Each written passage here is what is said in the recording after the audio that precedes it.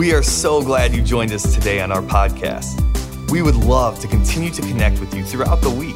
And to do that, you can check us out at substancechurch.com or on social media by searching @SubstanceMN or Substance Church. Thanks for joining us and enjoy the message.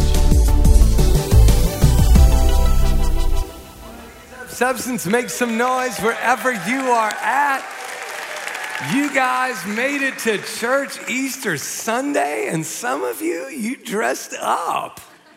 What? I love it. I love it. If you're newer, I'm Pastor Peter Haas. My wife and I launched this church a little over 17 years ago. And I'll tell you what, could I just have everybody here at Northtown just help me welcome those joining online, at downtown, at our Maple Grove West Side campus, Monterrey, Mexico. Come on, we love you guys. It is so fun to be able to do church together. And of course, I just feel like I gush every time I see you guys. I love you guys so much. And I hope you understand, we're not a church service. We are a family.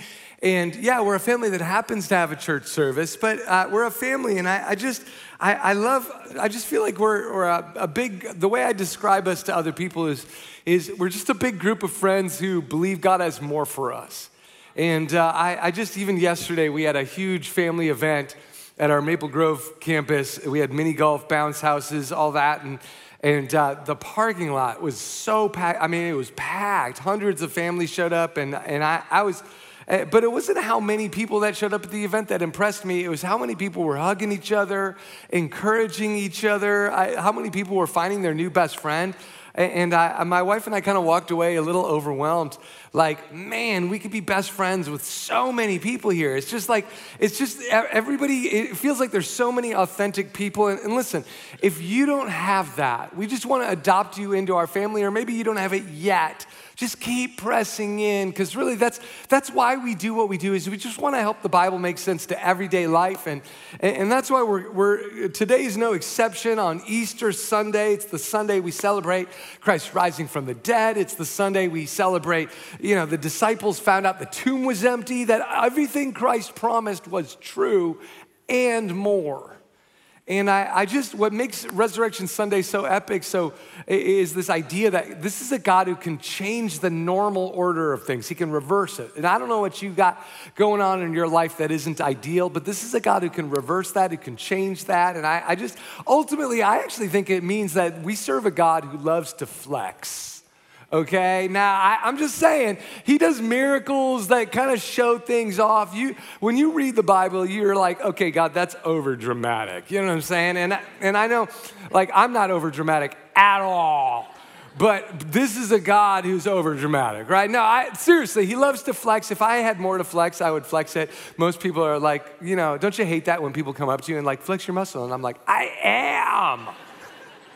You jerk. I'm kind of just a skinny dude, but if I could flex more, I would flex. And actually, when you read the Bible, Jesus was constantly showing that he's more than a teacher, more than just a rabbi. He's a miracle worker. In fact, you could barely read a chapter of the Gospels without finding a new miracle. And yet, what kind of surprises me is that the disciples who followed Jesus, they were constantly surprised that a miracle would happen. I mean, it was almost like, how many times can you be surprised by a miracle? Let me just give you an example real quick, okay? When Jesus multiplied 5 loaves and 2 fish to feed the 5,000 people, all of a sudden the disciples freaked out, like, oh my gosh, how could he do that? That's like crazy, right? When Jesus walked on water, his disciples freaked out. When Jesus spoke to the storm, disciples freaked out. And then he multiplies loaves and fish again to feed 4,000. Disciples freaked out. Then Jesus raised the widow of Nain's son from the dead, Luke 7. Disciples freaked out. Then he raised Jairus' daughter from the dead, Luke 8. Disciples freaked out. Then he raised Lazarus from the dead, John 11. Disciples freaked out. So why were they surprised that he rose from the dead? Why? Like, what was going on? Well, I think at the very least, it tells us something about human nature, okay? And I think that every one of us has something like this on the inside of us. It's a pattern that reveals something about our sinful human nature, and it's we constantly minimize what God is capable of doing. And I just want to pose that question today. What if today you were minimizing the power of God to work on your behalf in the area where you need it most? Let me tell you, faith is like leaky fuel. Guess what? My car doesn't stay eternally filled with gas.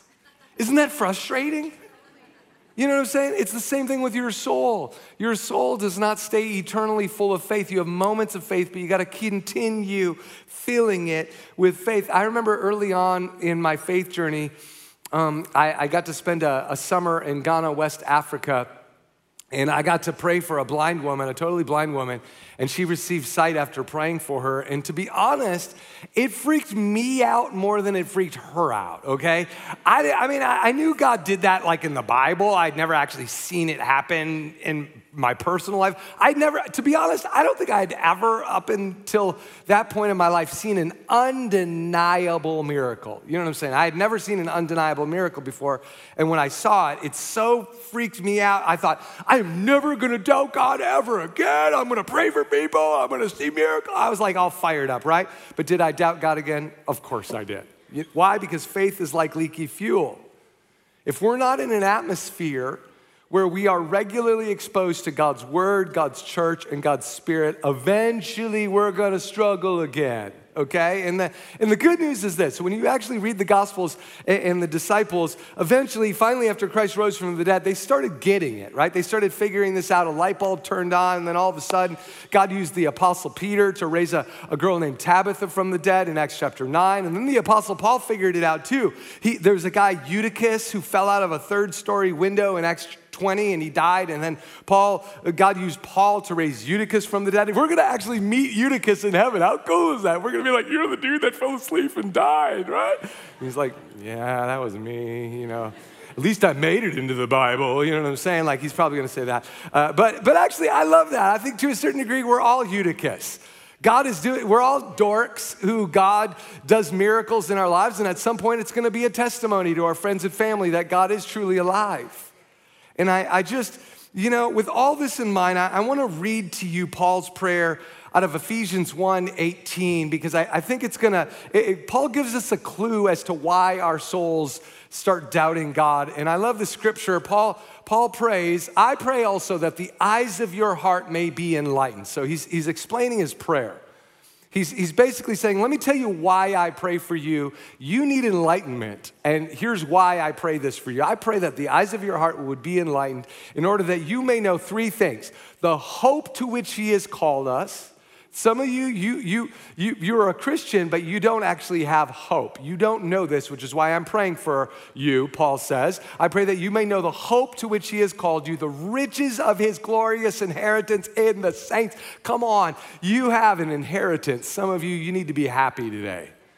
And some of you are like, well, inherited what? Well, that's what we're talking about. You've inherited a million things, and some of you don't even realize it. You've got an inheritance. That's why Paul's praying for us. I pray that you know the hope, the inheritance. And here's the thing that I want to focus on: incomparably great power. Not just power, not just like a little zap of power. Okay? Incomparably great power for us who believe. That power is like the working of his mighty strength, which he exerted in Christ when he raised him from the dead and seated him at the right hand in the heavenly realms, far above all rule and authority, power and dominion, every title that can be given, every circumstance, even your boss, even your coworkers, even that frustrating neighbor of yours. Come on. God's power is greater and can be over anything that every title that can be given, not only in the present age, but in the age to come. Now, okay, here's what I want to focus on right here. It says incomparably great power for us who believe. I want to focus on that. Incomparably great what? Power for us who what? So not for everybody, only us who believe. We can call ourselves Christians and still not have incomparably great power, because if there's not belief in there, if we're not flexing that faith muscle. And you got to understand that power is not merely for salvation in the age to come in heaven, but it's for everyday life too. God wants to invade in the practical things. For me, it's kind of easy for me to trust God for big things, but it's really hard for the little things. I remember when I first met my wife, she would trust God for little things. She'd be like, like our lawnmower died, and she's like, let's pray. And I'd be like, no, we just save money and buy a new one. But she would pray for our lawnmower, and I'm like, oh, maybe I don't ever trust God for little things. I don't ever pray for my lawnmower. By the way, our microwave is dead. We need to pray for our microwave right now. I just see it's turning on. You know what I'm saying? Eventually, I might be spiritual someday. I love this. Okay, but for real, a while back I was hanging with this delightful Christian couple, and this is kind of a funny story. They had a Keurig coffee machine that they had just bought. They kind of bought a nice bougie one, and even though it was fairly new, the water pump on it broke, and so they were going to throw it away, and we were all kind of standing around like, that's a shame. A brand new Keurig thing broken, and what are you going to do, and they couldn't return it, and so we were all standing around, and of course, I have this hilarious miracle story where God, where I prayed for my roommate's music player and it got healed and it was hilarious. And I'm not gonna share it right here and now, but I told them the story and they were like, well, why don't you pray for our Keurig machine? And of course, I don't know why I didn't think that. And I'm like, oh, what do you mean? And lay hands on it. And I'm like, yeah, okay, let's do it. In my mind, I'm like, why not? Let's lay hands on this. Be healed in the name of Jesus. Rise up. What do you do? What's the prayer? And so I prayed. I literally, I'm like, you guys ready? If I'm going to pray for your Keurig, you better have faith with me, right? And they're all smiling let's do it. And so I'm like, in Jesus' name, Lord, we need coffee. And I'm like, no, I was like, God, you can do anything. You can heal this Keurig coffee machine in Jesus' name. Amen, amen, amen, amen, amen. Okay?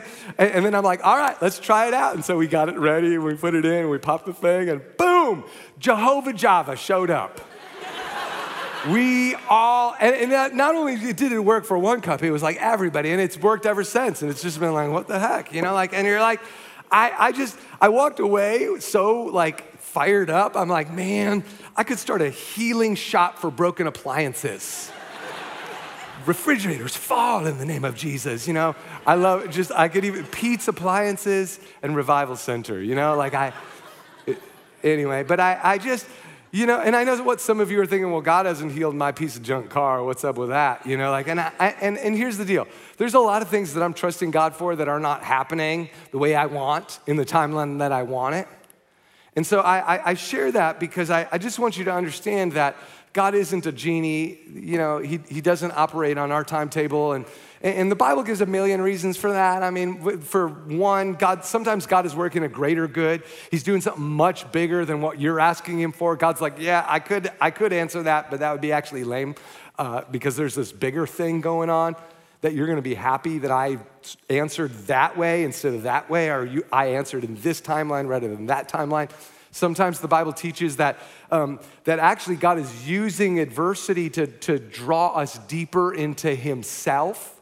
God's up in heaven saying, yeah, I could answer that problem, but you know what you really need? You need a stronger relationship with my word, my church, and my spirit. And the only way I'm going to pull you in is by using a little stress.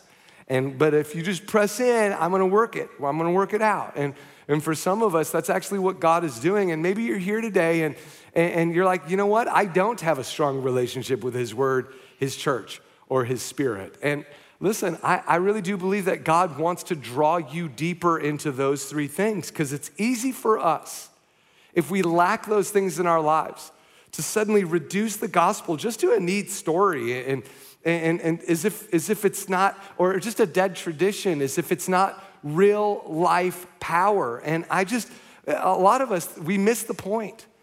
God isn't dead. He's still alive. Miracles still happen, and he can still do it in the area where you need it most.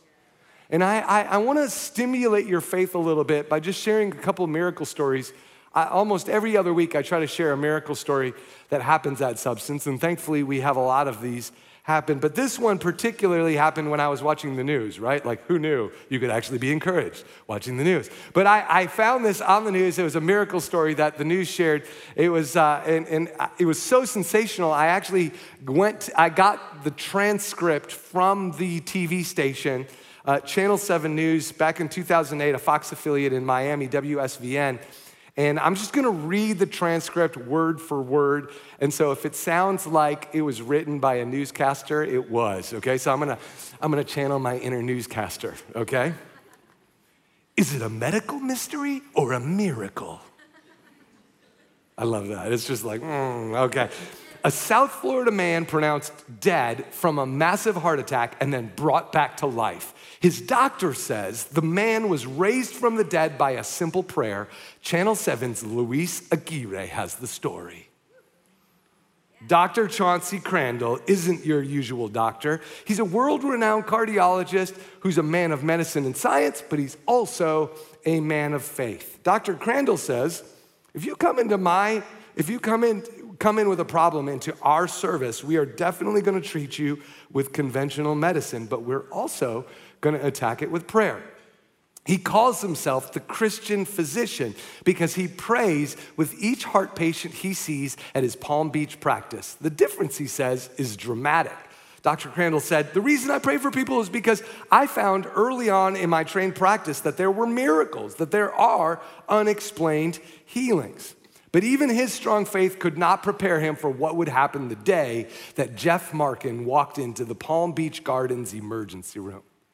Jeff Markin said, I drove to the Gardens Hospital, went in, took out my wallet, and I fell to the floor with a massive heart attack. For 40 minutes, doctors and nurses in the ER tried to revive him with no success. When they couldn't get his heart started again, they called for Dr. Crandall, who was doing rounds in the hospital at that time. Dr. Chauncey Crandall said, as I entered the ER, it looked like a war zone. I mean, here's this lifeless body on a stretcher, and of course, the doctor couldn't do anything and could only confirm what everyone else already knew. Jeff was dead. He had gone almost an hour by this point without a heartbeat, and his body was starting to decompose. His face, his arms, his legs were pitch black with death, said Dr. Crandall. Let's just call the code, guys, and let's just end it because there's no life left.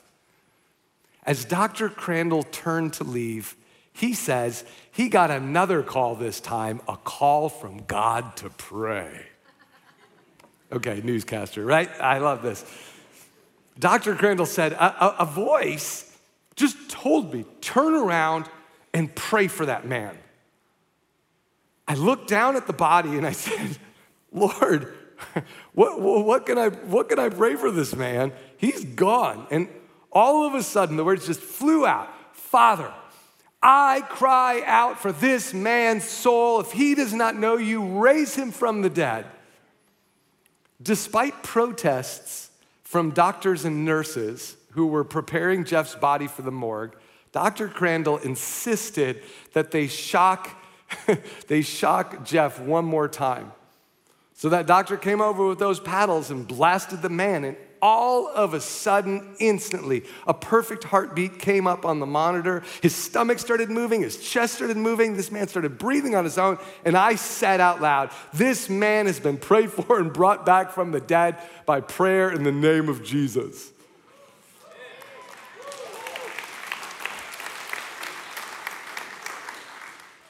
But where was Jeff during all of this? He believes that he left his body and crossed over into the afterlife. Jeff Markin said, I was actually standing in the back of a funeral home and I came to realize this is where my funeral would be. But in the middle of sitting alone in darkness, Jeff says, a figure appeared to him. This figure identified himself as Bob. Why is that funny? Every service, everybody laughs. It's like, Bob, like, okay. And he was going to make sure that everything was okay. I'm figuring that perhaps that was my guardian angel. Once again, here's another piece of evidence suggesting that angels are not naked babies with wings. Here's Michael, here's Gabriel, and Bob. I love it. I love it. Why not? At that time, Jeff Markin said, a very peaceful feeling, just a very relaxed feeling came over me. And then the figure said that he had to go. And the next thing I knew, I woke up in my daughter's arms. He woke up to a second chance, one that cannot be explained by medicine or science. As Dr. Crandall puts it, the only answer is divine intervention. Dr. Crandall said, you're speaking to a scientist, a cardiologist, someone who loves medicine, and I've never, ever seen anything like this. There's always people that don't believe these events, and I'll just tell them, hey, it did happen. It was a real story, and it was a real life that was restored. Jeff wasn't exactly a believer before that day. He didn't attend church or read the Bible, but this experience has made him believe that there is a higher purpose for his life. Jeff Markin said, I feel like maybe I'm supposed to be a messenger. And I want to get the right message across that miracles do happen. And Jeff says he is now attending church mainly because he wants to figure out why he was chosen for a second chance at life. Isn't that cool? Isn't that crazy? No kidding, he's gonna figure it out. You know what I mean? He's gonna go to church. Besides, he's gotta figure out who this Bob guy is, right? I mean, is he in the Bible? You know, whatever, I don't know. But I just, here's the deal, guys. You guys know that I have hundreds of stories like these, modern day miracle stories. And actually, if you're curious about even stuff like this, I actually did an entire sermon on stories like these called The Scientific Case for the Afterlife. And if you're really curious about it, I literally have dozens and dozens of books on near-death experiences. There's hundreds of really fun stories that just share at least the very evidence that there's more to life than maybe what we currently know. And so again, if you're interested in that message, just go to our YouTube page, Substance Church, and just type in scientific case. And actually there's a whole bunch of messages that'll show up for skeptics. If you're anything like me, you'll enjoy these. But I wanted to end with just one last story, kind of similar to the one that I just shared with you, the Jeff Markin story.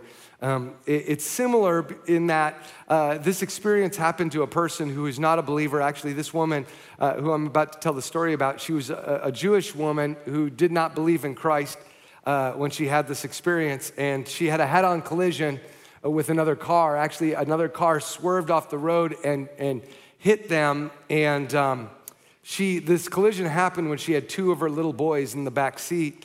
And so what was crazy about it is she described all of this to a non-Christian near-death experience researcher. Okay, so this was a part of a greater research project. And she claimed that she found herself floating above the car accident and could see everything in detail. And kind of what made her interesting to near-death researchers is that she could see directly into the car that struck them. And she claimed that she could see all these details in the car. She could see the other young lady in the car that hit her was clearly dead. She could see her own body unconscious. She could see the cars up and down the road that were stopping. And she could actually verify details that were happening in some of these other cars. She could actually say that this other woman got out of the car and came running up to her car to get her boys out of the car. And what made her very interesting to near-death researchers is that she was one of a group of people that could verify all sorts of details that would have been otherwise impossible. Like she could verify like conversations that were happening 150 feet down the road, things that would have been impossible for her to know, but then they could verify it after the fact. Did that conversation in fact happen? Did that happen? Those types of things. And so researchers were very fascinated with her case. But what was interesting is about it, so a woman got her two boys out of the car, and this is where the story gets even more bizarre. She was in the air, and all of a sudden she just felt this massive amount of peace and serenity coming from a very specific direction. And she turned to see where the peace was emanating from, and boom, there was Jesus. The only problem is she doesn't believe in Jesus. Okay, so it makes her account even more fascinating, and I'm gonna read her word-for-word account about what happened next, and it's just fascinating to kind of hear how she describes it as a Jewish woman. This Jesus looked like kind of all the paintings, with like a white robe and a beard, and then when his hand touched mine, I just never wanted to leave this man. And then she wrote, from that moment forward, I never looked or thought back upon the accident scene or even earth until Jesus prodded me to do so. And then she would call this Jesus, she called it a Jesus lookalike, because she didn't know how else to describe who this figure was. This Jesus lookalike took her to a well on like a borderland between bliss and misery. And he made me look down into this well. And all of a sudden, I saw this group of people that were just mourning in pain. They were blackened, they were sweaty, they were chained to their spots. And as I looked, I was just disgusted. I was horrified. I was scared because it was so ugly. And I just knew in that moment I would be one of those creatures if I stayed. And so as much as I wanted to stay and experience the peace, I knew if I did stay, that was not gonna be my future, it was gonna be that. And so she's looking into this well, and Jesus did not want me to stay, she says. And so I leaned over the well, and this young Jesus lookalike, maybe it was God himself, or maybe those Christians aren't as peculiar as I think they are, but this Jesus-like guy put his hand on my back as I looked into the well, and all of a sudden I saw 3 children in the well crying out to me, "Mommy, Mommy, Mommy, we need you, please, come back to us." And there were 2 boys and a girl. Now, what was kind of interesting about this is the 2 boys looked like her boys, but older, and the weird thing is she didn't have a girl.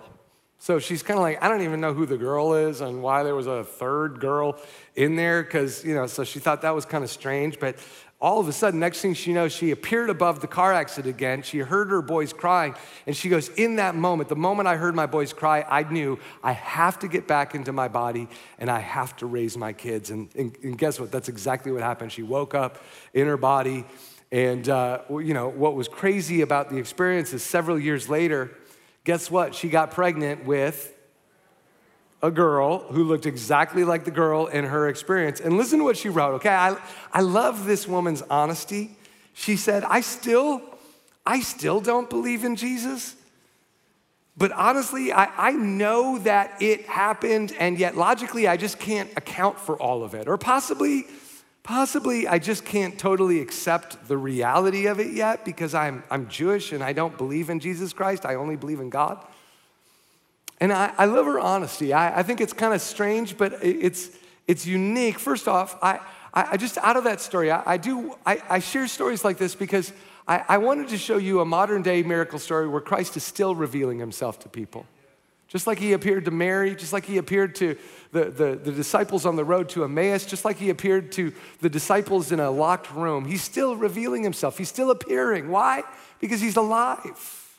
I believe he's alive. And the second thing that's kind of interesting about that story I shared is that I think the reason why I like it is I think all of us have traditions, worldviews, beliefs, questions that may be kind of grate against Scripture, and we don't fully know how to resolve it. And yet, God's not worried about all of your thoughts about all those things. I mean, don't get me wrong, he wants you to figure those things out. But I think God is bigger than all of those things. And the reason why I share that is because maybe you're here today and you've got a lot of questions, and I want to validate that and say that's okay. In fact, really, you should run to those things. God wants you to explore those things. That's why we created this type of church. It's a place where people can explore matters of faith and doubt side by side without feeling judgment. Because ultimately, I believe that even Christ wants to do that. He went up to doubting Thomas and said, "Put your hands in my wounds."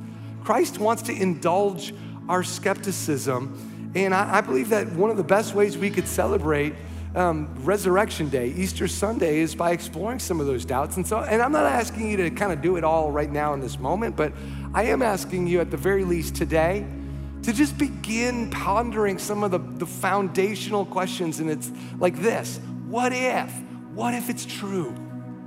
What if it's true? What if Christ really did rise from the dead and he is the resurrection, and the life? What if God actually does have an eternal plan, and through his death and resurrection on the cross that he made a way not only for eternal bliss, but you can start experiencing some of that right here on earth? What if that's true? What if he did really open up a path of incomparably great power for us who believe? And what if that incomparably great power could be manifested right now in the area where you need it most?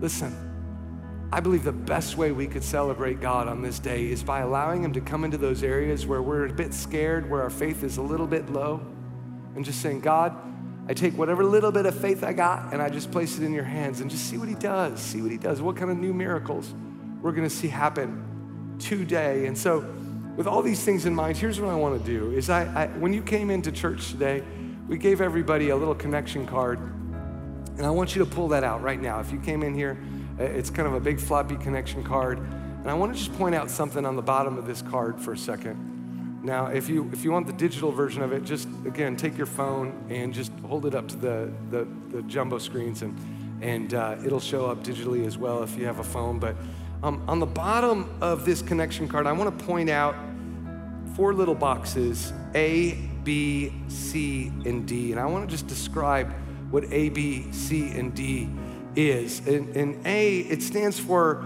I'm already in a relationship with Jesus. Maybe you're here and you already have a good relationship with his word, his church, with his spirit. And if that's you, I just want you to check A today, okay? So I want everybody to check at least one of these boxes, okay? B stands for I am beginning a relationship with God today. Maybe some of the things that, maybe you're not a church-going person, you're new to this whole thing, but you know what you've heard today, maybe it's compelling and you're like, you know what, I need to seek this out, I need to figure this out. If that's you, B stands for I am beginning it today. And if that's you today, just check that box. C stands for I need to consider it a little bit more first, okay? Maybe you're out there and you're like, I believe, but there's just a little bit more that I want to explore before I make any decisions. You're not fully sure you want to dive into this. Listen, that's what our church is all about. Take your time. But at the same time, I want to encourage you, don't do it passively. Be actively figuring out these types of things because you don't want to miss out if it's true, right? I don't want you to miss out. And then the final box is D. D stands for don't ever. I don't ever intend on making that decision. And obviously that one always kind of freaks me out a little bit, but you know what? Hey, if that's where you're at, I want to encourage you. Just be honest with your soul and just check that out. Just check that box today. And in a few minutes, we'll have a little buckets that are going to be passed, and you can just throw that in there or just do it digitally on your phones. But over the next 20 seconds, I promise we won't spam you, we won't stalk you or anything like that. But with all that said, here's the point, is that I just want you, there's something about making a decision that I think sometimes activates something new in us. And I want this just to be a turning point for all of us. And for some of you, I really believe it's a turning point for incomparably great power where you need it most. So close your eyes. Just identify, are there any areas where you just need a breakthrough from God? Maybe it's your finances, your physical body, your family. Lord, you see every life represented here, and you know what's going on. You know what we need even before we ask, your word says. And I pray that right now, just on Resurrection Sunday, that we would not miss out on the incomparably great power that you have for us right here and right now. And so, Lord, we take whatever bit of faith we got and we place it in your hands, and we just ask for you to magnify yourself. Flex on us today, Lord. And in church, if you're agreeing with the prayer that I'm praying, then just repeat this after me. Just say this. Say, dear Jesus, forgive me, renew me, and lead me starting today and for the rest of my life. If you agree with that prayer, just say amen. Amen in Jesus' name. Isn't that fun? Come on, you guys. I love it. Right now, what we're gonna do is, with all that said, we're gonna have our campus pastors come on up and tell us where we're gonna go next. I love you guys. We're just gonna celebrate with one last song. We hope you enjoyed our podcast today. If you would like to contribute to Substance financially, you can do so by visiting substancechurch.com/giving and then select the giving option that works best for you. Thanks again for listening, and be sure to check in next week for a new message.